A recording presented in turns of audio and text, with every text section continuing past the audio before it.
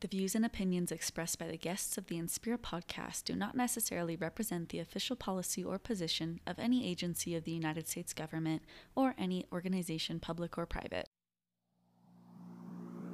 1, 2, 3, 4. Welcome to the Inspira podcast, hosted by your girl, me, Erica Mueller-Chen. I'm an international development specialist with over a decade of experience leveraging the amazing power of sport to promote peace and positive social impact. My career has allowed me to live in Europe, Southern Africa, and Latin America. In 2022, I accepted an offer for my dream job in sports diplomacy. And I also became an employee family member to a U.S. diplomat, aka an EFM. This podcast is all about inspiration and career advice. Each episode, I'll interview an inspirational global changemaker working in sport for development, social impact, or the diplomatic service. This series is perfect if you have interest in breaking into one of these sectors, or you've already landed that dream role and are keen to learn from thought leaders. Enjoy today's episode and stay inspired. We're surrounded by so much uncertainty. We don't know what we're going to face. Who knew, for example, that the Ukraine-Russian war would affect Central Asia? Who knew that the coronavirus would affect us all? So it's always challenging to talk about these, where we were before, and why sport is important now more than ever. Welcome, friends. Today we are here with special guest Samia Khatib, joining us, I believe, from Beirut, Lebanon, but she's always on the go. And she's used her background in psychology and her passion for sport to work in sport for development and peace. She has occupied multiple positions in the field, working as a coach, a master trainer, capacity developer, and curriculum developer. She speaks and is competent in English, French, and Arabic, and she's worked with GIZ as well as other organizations in Lebanon, Indonesia, Philippines, Morocco, Kyrgyzstan, and most recently Tajikistan and Egypt. One thing I like to do before we get into the podcast interview is just mention with the audience why my guest inspires me, because I've named this podcast Inspira. So not only are we talking about career advice, but hopefully a little bit of inspiration here and there. And Samia, what I really love about what I know about your journey, your specialties, is your expertise in capacity building and a lot of work with coaches and teachers in their communities. And in my opinion, that's some of the most fun and meaningful work. And not only are you able to really multiply impact because you're doing train the trainer and capacity building where they're going to take on those initiatives and those learnings to others, but you yourself are also putting yourself in a position to learn from them. And the more locations, the more communities, the more organizations you work with, you really, I would imagine, are developing this great toolkit. So I wanted to ask how your recent travel was. Actually, I wanted to start there because I would imagine your work was quite interesting the last couple of months, specifically in Tajikistan. Could you just tell us what you were doing there? Right. So as you said, my work is definitely more concentrated on the field. So that direct contact with instructors and coaches is always exciting. So I went to Tajikistan a few weeks ago where we worked with the GIZ and the Women's Football Federation of Tajikistan on capacitating coaches to be able to use sport as a vector for health, especially for the girls and women who live in rural areas in Tajikistan. Within the health spectrum, we're talking really about sexual and reproductive health, dental hygiene, general mental and physical health, healthy nutrition, and so on and so forth. So it was quite an exciting trip, especially that I don't speak any of the local languages, whether Russian or Tajik or Farsi. Thankfully, I had the translator, which made some jokes funnier than most. A lot of sign language involved, but overall, it's always a good connection with participants that is established. Perhaps you could give us a brief overview of your career journey so far in sports and maybe highlight when you started to enter sport for development specifically. Well, it was quite a chance meeting, but also quite the trajectory that my career would take in some ways. So, as you mentioned, my background is in sports psychology, and sports psychology is not always only about optimal performance with athletes and so on. It's also about the well-being of the people that we work with. So I thought, okay, that's a great insight, but I would not like to work in a hospital or have my own clinic and so on. What happened is that I attended a training for inclusive sports and physical activity in Germany back in 2019. Mm-hmm. And from then on, I met a now colleague, very esteemed colleague, who got me into the field of sport for development. But before that, I did have some experience with a local NGO in Lebanon, Mm-hmm. and I worked on conceptualizing a manual. I knew that this is the trajectory that I would like to continue with. So started back in 2019, had a few breaks, and then went on to work with the GIZ as a consultant for some time. And seeing how things progress from there, I was able to work in more than one country. And here I am today. And are you originally from Lebanon? Yes. I remember in, I think, our earlier conversation, you who mentioned the Lebanese are resilient people. Could you speak to what you meant by that? Sure. I mean, if you look back a bit at the history, it's been a country that's always been in turmoil. We've had our ups and downs. And I personally have been through war, through armed conflict, a lot of instability, especially as well with the latest economic crisis, the Mm-hmm. COVID-19 crisis, the August 4 blast, among other things. Um, um, that, and of course, missing basic needs like electricity, water, and having to, you know, find alternatives all the time is quite stressful. With that being said, it never stopped me from being able to work or from being able to provide that capacity building to other people. And because I think I have been, or most Lebanese persons have been through all of this, they can share their own experience, not only on resilience, but some type of self-repair that I'd like to this is how I like to define it, where, okay, we have been through some hard things, through some stressful situations, but um, um, this is okay, and this is how we go through it and overcome it with time. And it always reminds me of that every time I get asked or I'm asking someone in an interview, have you been in a difficult situation and what did you do to overcome it? You're like your What's a life, your standard question country, that yeah. makes no sense? Oh, So, yeah. Resilience is now a big word because we are tired of being resilient. It's been quite some time, and we really just want a peace of mind mhm. to be able to be to, in a more stable situation. Yeah, of course, of course. That's what anyone wants, right? Is that safety and security in their physical surroundings, and hopefully that helps Exactly. their emotional well-being. And I'm sure with your background in psychology, that's, you can make tons of connections that I can't even imagine. And I'm wondering if kind of that mindset or how your lived experiences have shaped you. How does that influence how you approach your work? I mean, I know that you travel to lots of different locations, working with different populations around a variety of topics, and usually these are really important topics, providing either Mhm. resources or education or health access or supporting refugees, people with disabilities. The list goes on. Are you able to kind of connect the dots or reflect or share how your own identity or how your own lived experiences perhaps have, if you believe they have equipped you well to do that work or maybe connect with people in more of a special way than others might be able to? Hmm.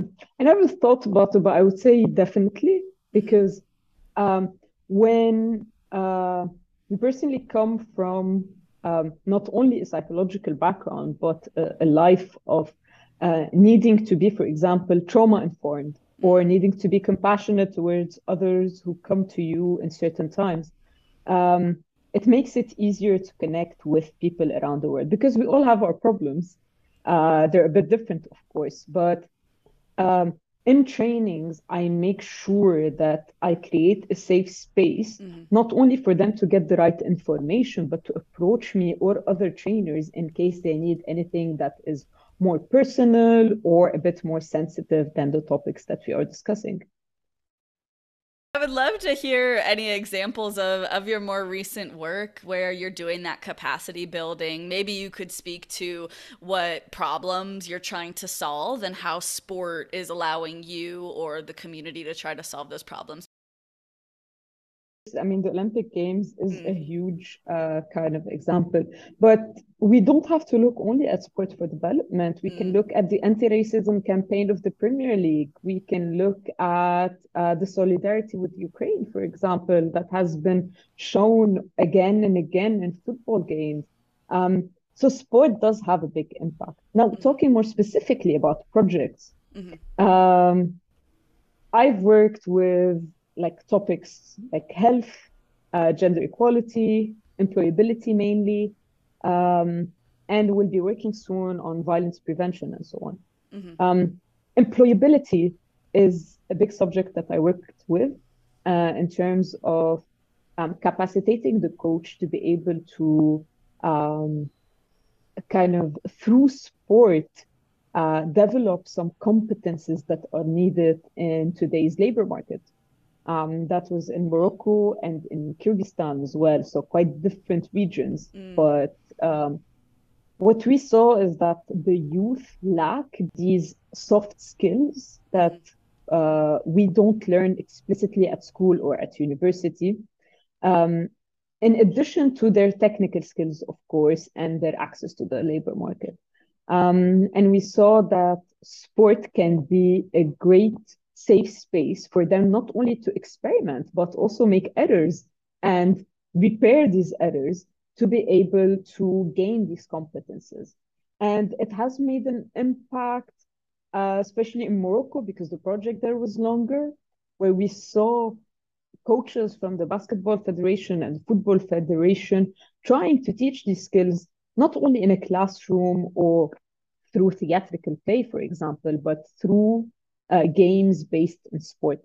So it was a good, nice impact to see. What are the different pros and cons you would say of being a master trainer or a curriculum developer or doing that capacity building that you've had the opportunity to do? As you said, it has its pros and cons. It's great to meet new people all the time. It's great to see different contexts all the time. But it's quite challenging because I don't get to follow up or see that impact at the end Hmm. um, of what the work that I or other trainers have done has amounted to. Um, whether it is the ruptured connection with these trainers, for example, whether it's the language barrier, which I've recently also experienced. It's quite hard to communicate, for example, with the coaches that I train in Tajikistan or in Kyrgyzstan because they don't speak any English and I don't speak any Russian. And Google Translate isn't of much help when it comes to translating technical or different things. So I feel that I cannot be supportive as much as I would like to these people, even after the training was done.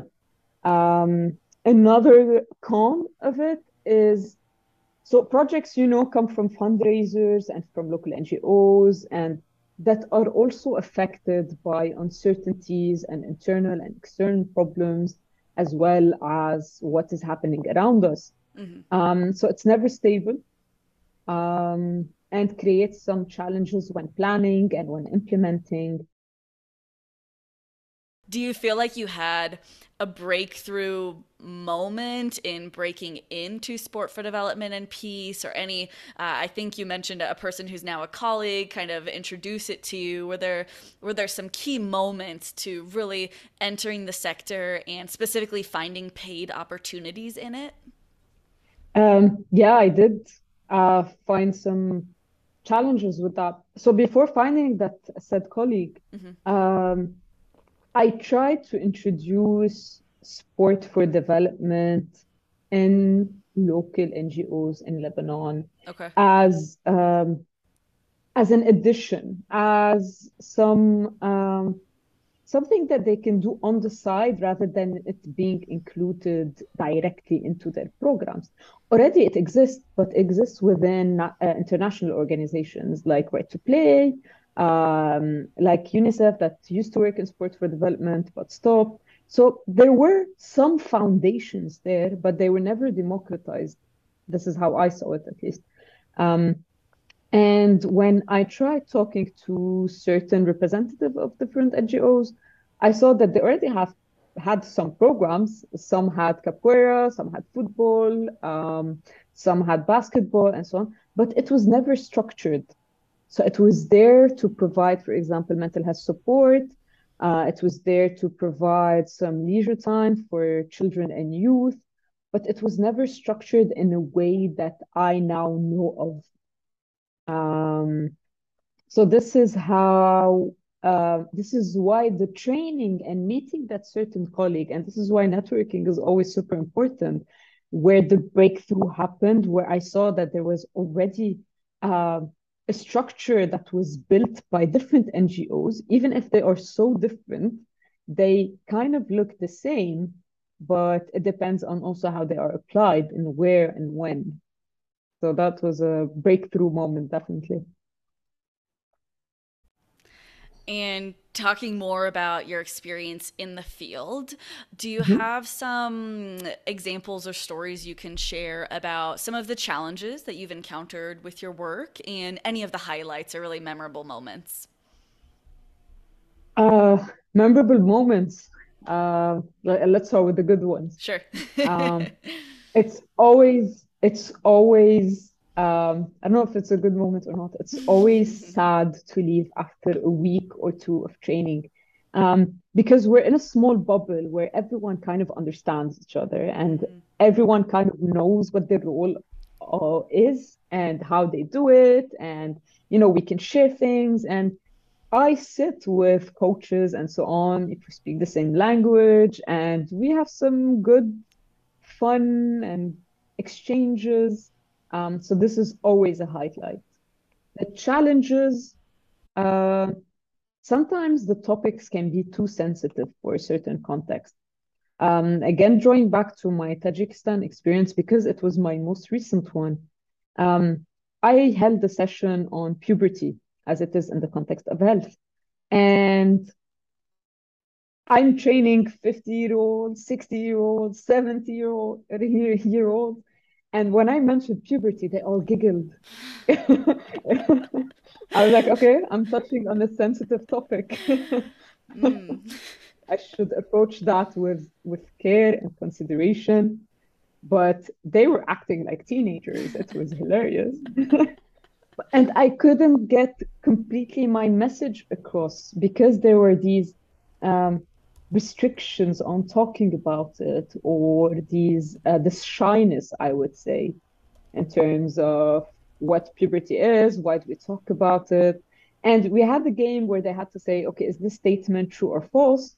And one of them was, for example, hormones only affect the outside of the body. And I got some truths, I got some false, and I got some I don't know.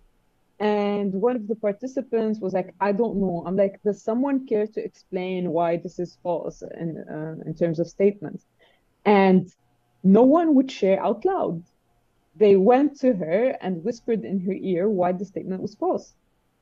There's also a lot of misinformation, for example, about puberty, and trying to correct that is also a challenge sometimes. Now, content-wise, this is challenging. Logistic-wise, again, we're surrounded by so much uncertainty. We don't know what we're going to face most of the time.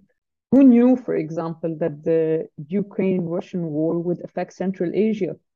Who knew that the coronavirus would affect us all so much and to that extent? So it's always challenging to talk about these, where we were before, how we are now, and why did it change so much, and why sport is important more now, more than ever. Quick break here with a special message from your host. This episode is being released in celebration of the United Nations recognized International Day of Sport for Development and Peace, which takes place annually on April 6th. Each year, champions of the sport for development sector use this day to raise awareness of the incredible work that individuals and organizations are leading across the globe to leverage the potential power of sport and play to drive tangible impact and positive social change. I hope that listeners, whether an enthusiast, a skeptic, or a novice in this space, that you find the conversations I facilitate on the Inspira podcast to be informative and inspirational. If you enjoy this podcast, you would be a rock star if you went ahead and gave it a 5-star review with a complimentary written sentence or two on Apple Podcasts or your chosen podcast platform. Enjoy listening, and happy April 6th, everybody. 3, 2, 1, yeah! Thank you for those insights, and it's making me think how sport is really like a privilege, and it's also really an escape for some people. And in that context, sometimes it just can't be available. Like when you think about these deep conflicts that you mentioned, a war and then a pandemic, it did really unfortunately impact the sector.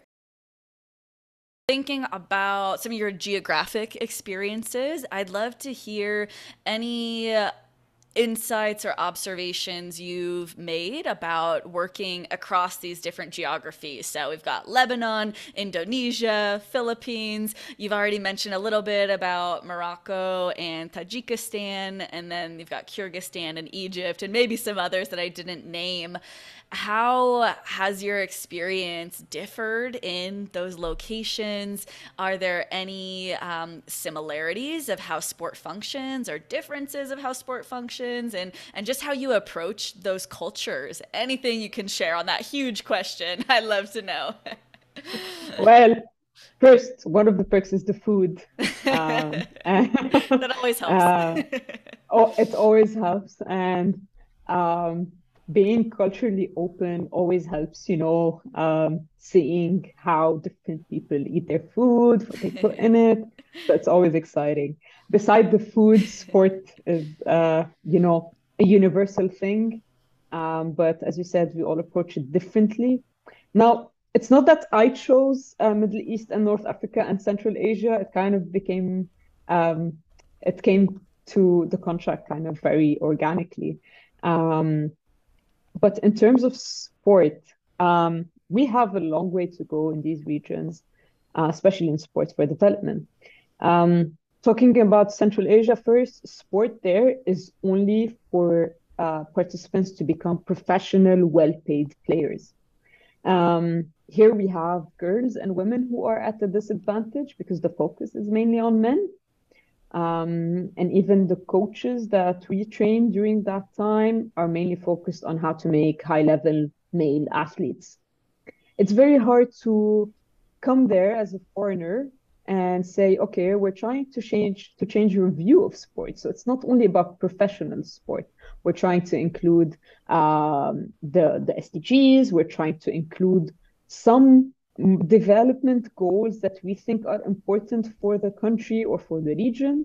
And sometimes we, especially in Kyrgyzstan, for example, we were met with rejection of the idea.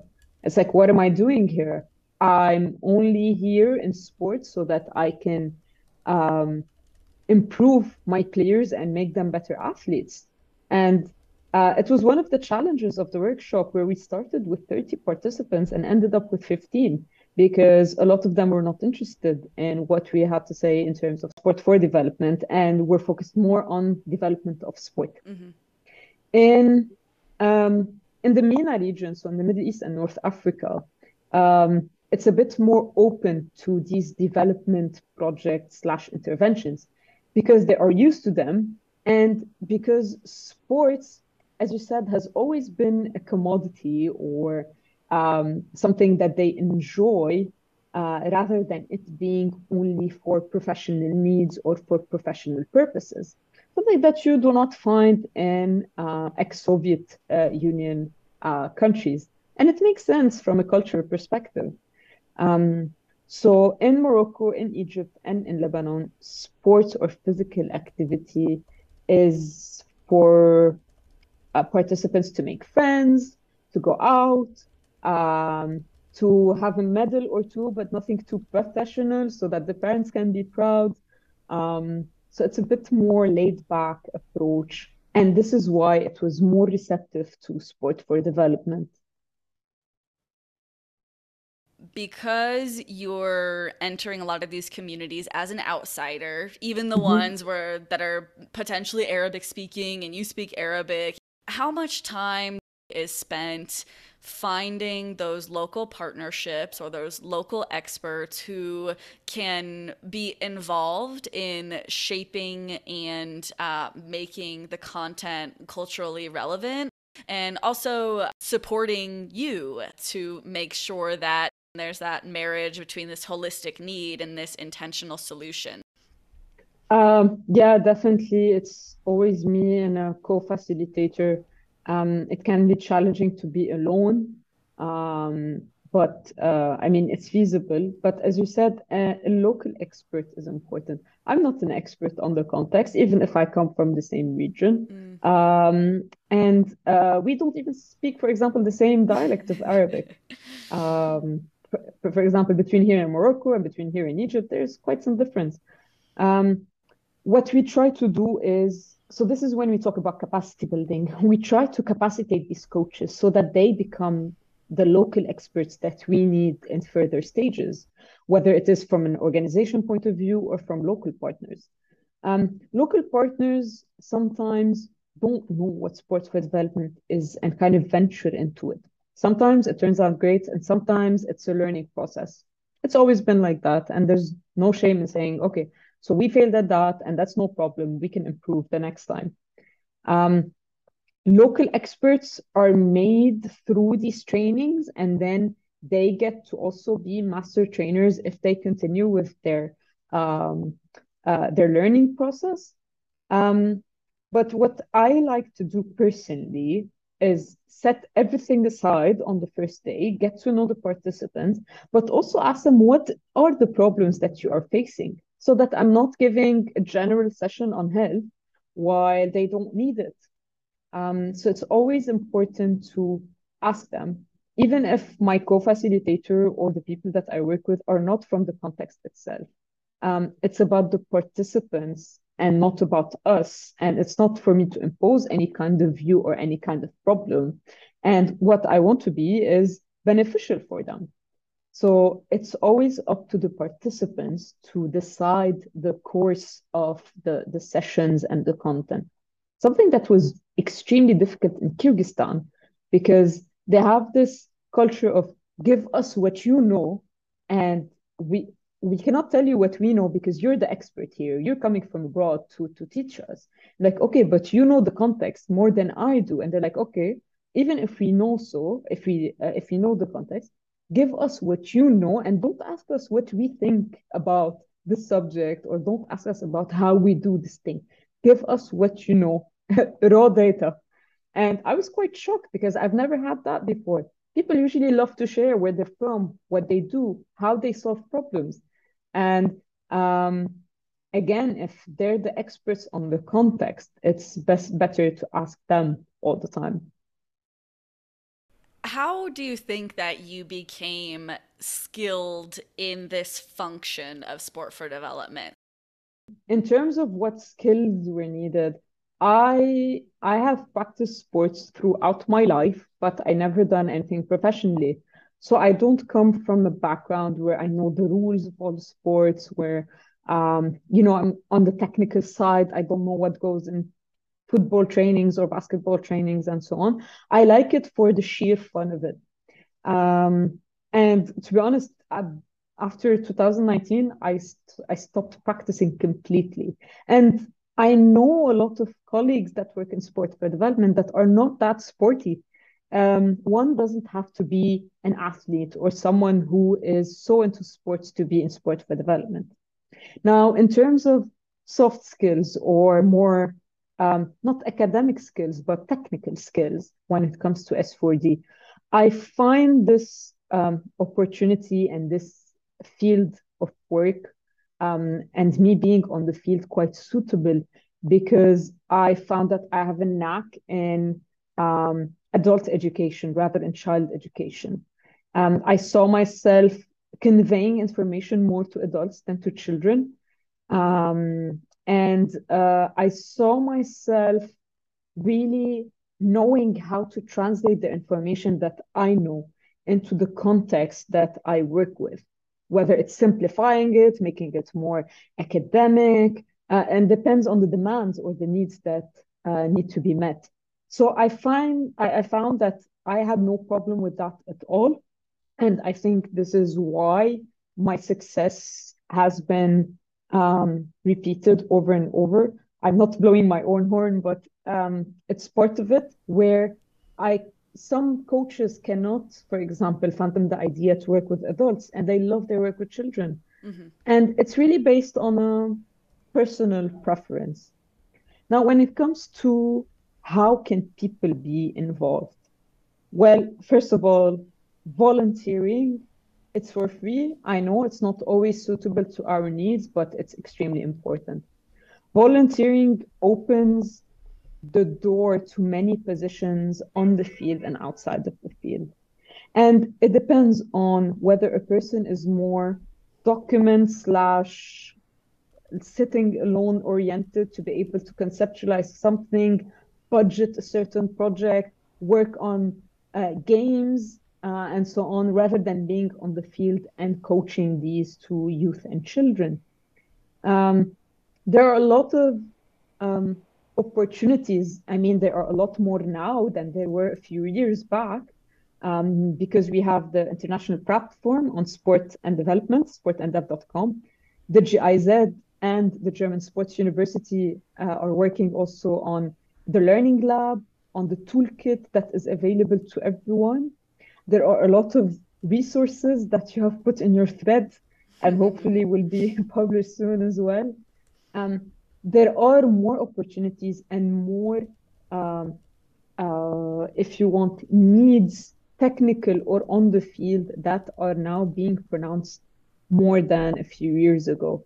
So for anyone who is interested in that kind of work, uh, do not only base your expectations on the job that you would find, but also take any opportunity to learn about the approach, about the different type of S4D approaches, and go to the forums, whether they're online or in person. Try to get in contact with the people in the sport for development field. They're quite nice, as you can see. Um, like Erica here, and it's a small field where technically everyone knows everyone, but it doesn't mean that we've all worked together. So it's quite a closely knit community, and more opportunities are coming, or this is how I see it at least.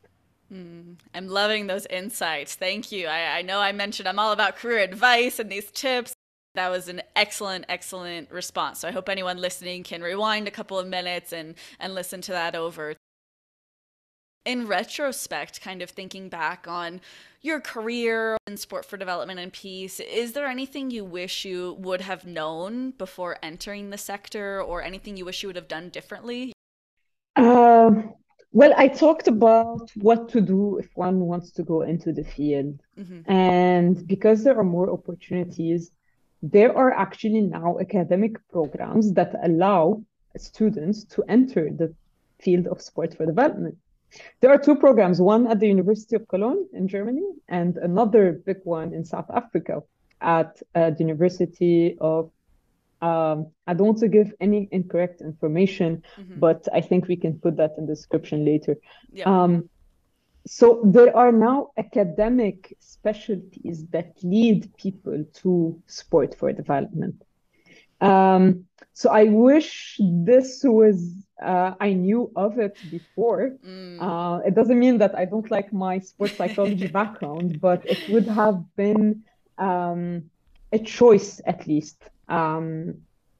But it's never too late, and education, is never ending. So if anyone feels like joining any of these programs, the information is online. And also, hopefully, other universities would be able to offer at least, if not a full program, but some subjects or a diploma or anything like that, so that we can really capacitate Hmm. people in the field. Um, that and of course um, how unstructured the field is. We have structure, sorry, for each NGO and for each organization, but how I do S4D is very different from the Caribbean's S4D. How S4D is done in the Caribbean is very different from how it is done in the US. So it's good to have this very open-minded thinking and not be very stuck in also the academic and monitoring and evaluation and so on. And see how different programs have different impacts that are relevant to each context that we work with. You were part of the Youth Ambassador Program for Peace and Sport back in 2019. They're one of the major Mhm. players in this space.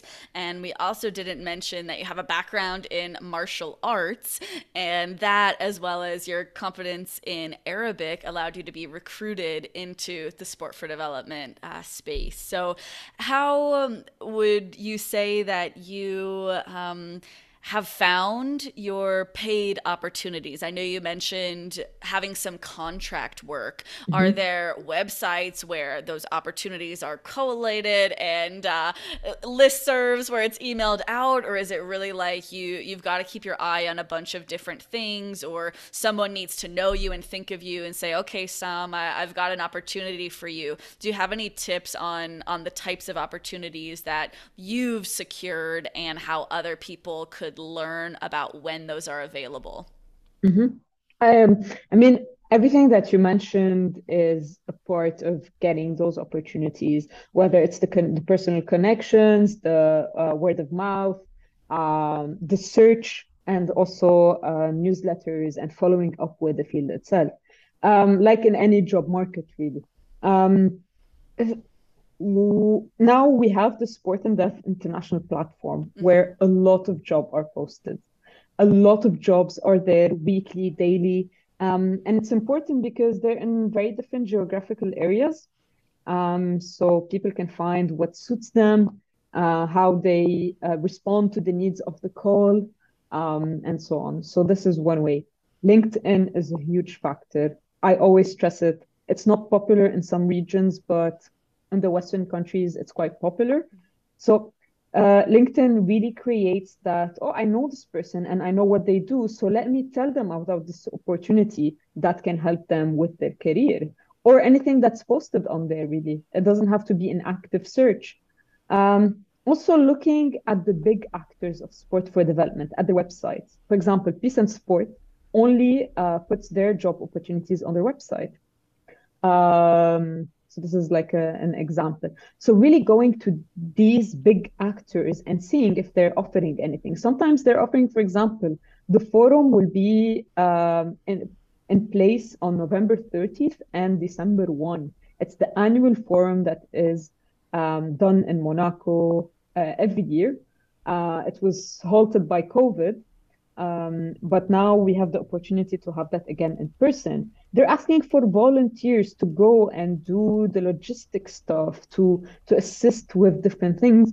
And with that, they get entrance to the forum, content, and people. So it's always important to look for these opportunities under specific actors rather than only in general. Um, Also establish a good network. Again, something that we've said. And if you are volunteering, this is why I started with volunteering. If you are volunteering, you have the opportunity to network not only with the people in the organization that you work with, but with local partners and the people that are also involved in the process. And by word of mouth, this can get you the opportunities that you might think are suitable for you. I understand you recently participated in a boot camp about sport, disability, and inclusion. I'm wondering what insights you gained from that experience.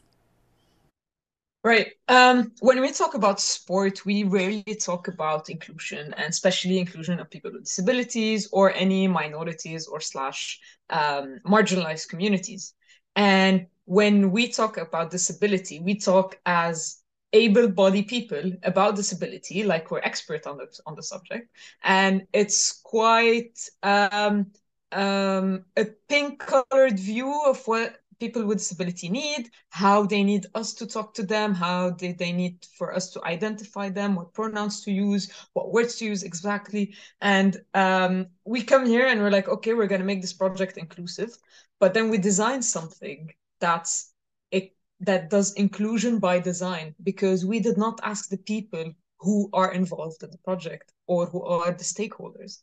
And it comes from a good intention, but then we still exclude some people by design. So this is one of the great insights that I got, that when designing something, it's really good to include the people who are going to be benefiting or taking, okay, I don't like the word benefiting really, who are taking away something from this project.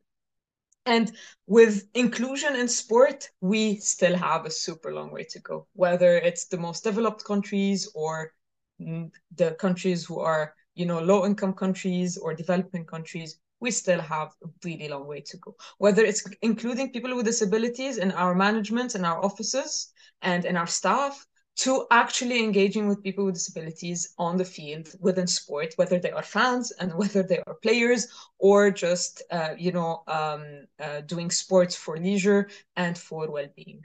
So this is what I kind of took from there, from that boot camp.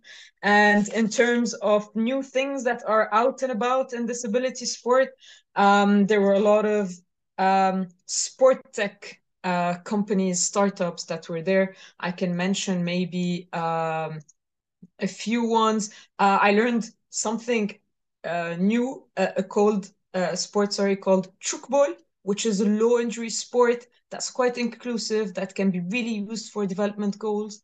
I also learned more about Accessorcise, which is a new app that is rolling out in the UK and soon in the US, and a bit further down the timeline, maybe all over the world, where it's fitness and well-being for people with disabilities, and it depends on different impairments that they have and the exercises that they can do.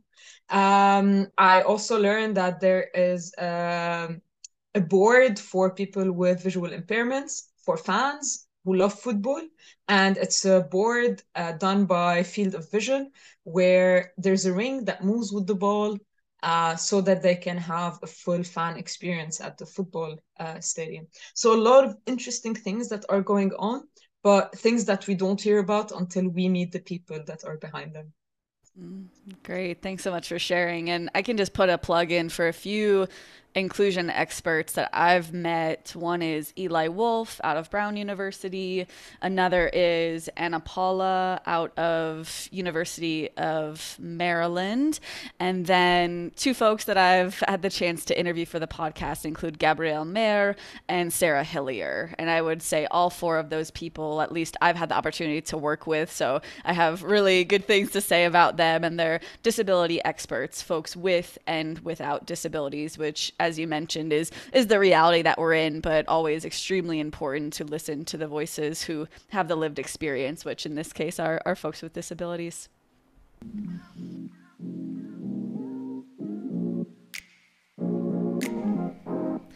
Now that we know more about our guest's career journey, the rest of our conversation will allow us to have some fun and get to know our guest on a personal level through some rapid fire questions.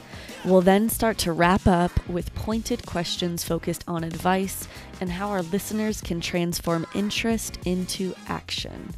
Enjoy the rest of the conversation.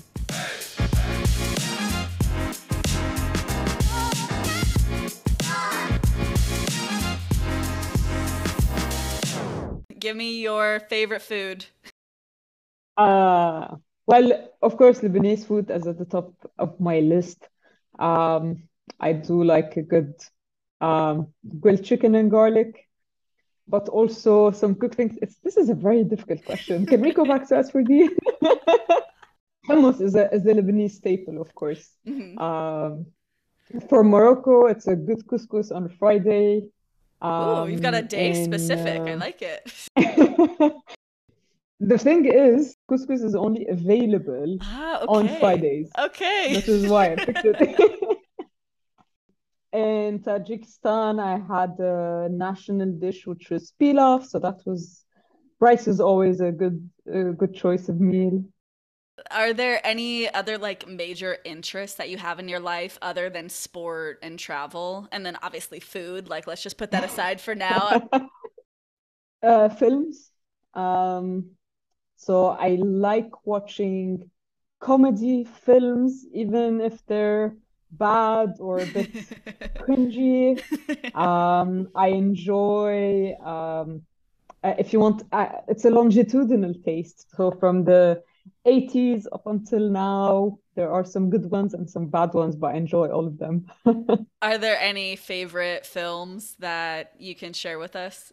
I will go with the quite popular, cheesy, cringy ones, like Dude, Where's My Car?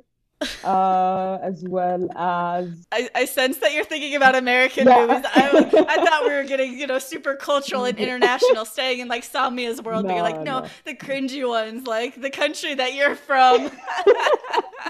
But there are a lot of movies that kind of shaped our teenagehood, like Mean Girls and White Yeah, Chicks, and yeah. those very Okay. American movies Yeah, that yeah. we had the chance to watch. Interesting. Yeah, some Yeah. things like sport are also universal. So I guess Yeah. there we go. There we go. How did you get into martial arts? So I did a lot of things during that time. I was quite energetic person. I was doing basketball at the same time and so on. And I started with karate when I was quite young, um, as a form of self-expression. I'm not very artsy. So karate was this very structured place where I knew what to do. So I found my place there. Going on into more specific or martial arts that are different. I practiced judo when I was in school. It was a bit more physical and rough than a general karate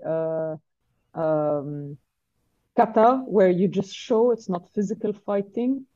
And then to try to merge all of these, because I like the sense of structure and discipline that they provide. I moved on to mixed martial arts, which is a bit less structured, a bit less disciplined, but still provided me with that self-defense plus focus on movements rather than, it's not about the violence. It was never about the violence. It's about the focus on the movements and the ability to execute them as they should be done.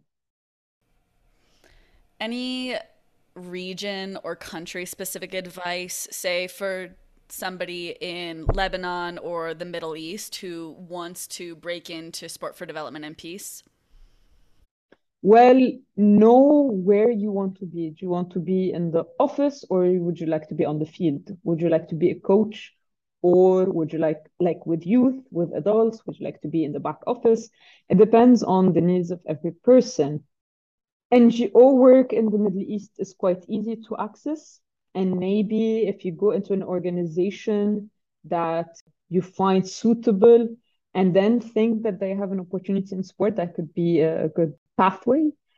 But context specific, language is your forte in terms of English, Arabic, and French, because it's quite a diverse region. But also knowing culturally what it means and what topics can be addressed and what can't. And in terms of like more tangible advice, look out for volunteering opportunities if you're abroad. These are mainly open for students who are studying, whether in the US or Europe. And also look out for the directory for the civil society for Lebanon, Dalil Madani, and each country kind of has its own resources about that. And of course, the big actors usually post about local and regional opportunities on their website. So keep an eye on that as well. Are there any really specific skills that you think somebody coming into the sport for development and peace sector should have this skill or develop it in order to be successful or competitive in finding work in the sector? Definitely communication, as sport for development is a field based on that. Knowing how to work in teams, because workers in the field are never alone. We have to care for the people around us and their needs. Also have a lot of trust and self-confidence. Put your foot out there, try to see who says yes. Even if you're rejected, other people will say yes, but put yourself out there. How can our audience support you or your work moving forward? I mean, I hope I can support them when I can as well. But it's always about networking. Why are we doing this? It's about knowing who the actors are, who are the people that are working in this field, what are their experiences. And if anyone can find value in my experience, and if I listen to other podcasts as well, and I find value in their experience, I would love to have them on my team. Sam, my final question that I love to ask all of my amazing guests, and that you gave me permission to invite you to answer in English and Arabic, is who or what inspires you? In this boot camp, I met someone called Myron, and Myron has a disability that keeps him from having coordinated movements and so on. And his father had this vision that he wants his son to actually participate in sport. And this went from an individual project to a community project to a Netherlands-based program and team and center for people with disabilities to engage in sport. And I don't want to use inspiring because we talk a lot about how people with disabilities are inspiring and so on. It's just that they're doing what they need to do to be able to have a fulfilling life generally. And the center that I saw, it's called Only Friends. It's amazing what they do in terms of support. Also programs for people with obesity, with disabilities, the elderly, where they can also generate income in the center, come for community meetings. This is something that we don't see everywhere, and how inclusive it is, I would say, is inspiring, so that we can follow in these footsteps. Awesome. Well, any final words in Arabic? الرياضة كتير مهمة إن كان لإلنا كأفراد أو كمجتمعات، بس نعرف قد إيه هي فيها قوة وقد إيه فينا نستعملها كرمال صالح المجتمعات والأفراد. فينا نحن نستعملها على الصعيد الشخصي، على الصعيد المجتمعي، ونقدر من خلالها نتعلم كتير، إن كان للأشخاص يلي عندهم إعاقة، للأشخاص يلي مهمشين، أو بس لنتعلم مهارات حياتية عامة لنقدر نستعملها بالحياة اليومية. So basically what I tried to say was sports is really important for us as individuals, but also as communities. And once we realize its power, we can use it for our communities, for us and as individuals, whether it's to include people with disabilities, whether it's to include marginalized communities, as well as learn basic life skills that we can then transfer to everyday life. Thank you so much for listening to today's episode of the Inspira podcast with Erica Mueller-Chen. I really hope you enjoyed the episode and found it useful. Be sure to check out the show notes for links and resources. Specifically, my link tree is there with tons of awesome information. Feel inspired to take action today? I've got 3 action steps you can take right now because you know your girl likes calls to action and the number 3. So here goes.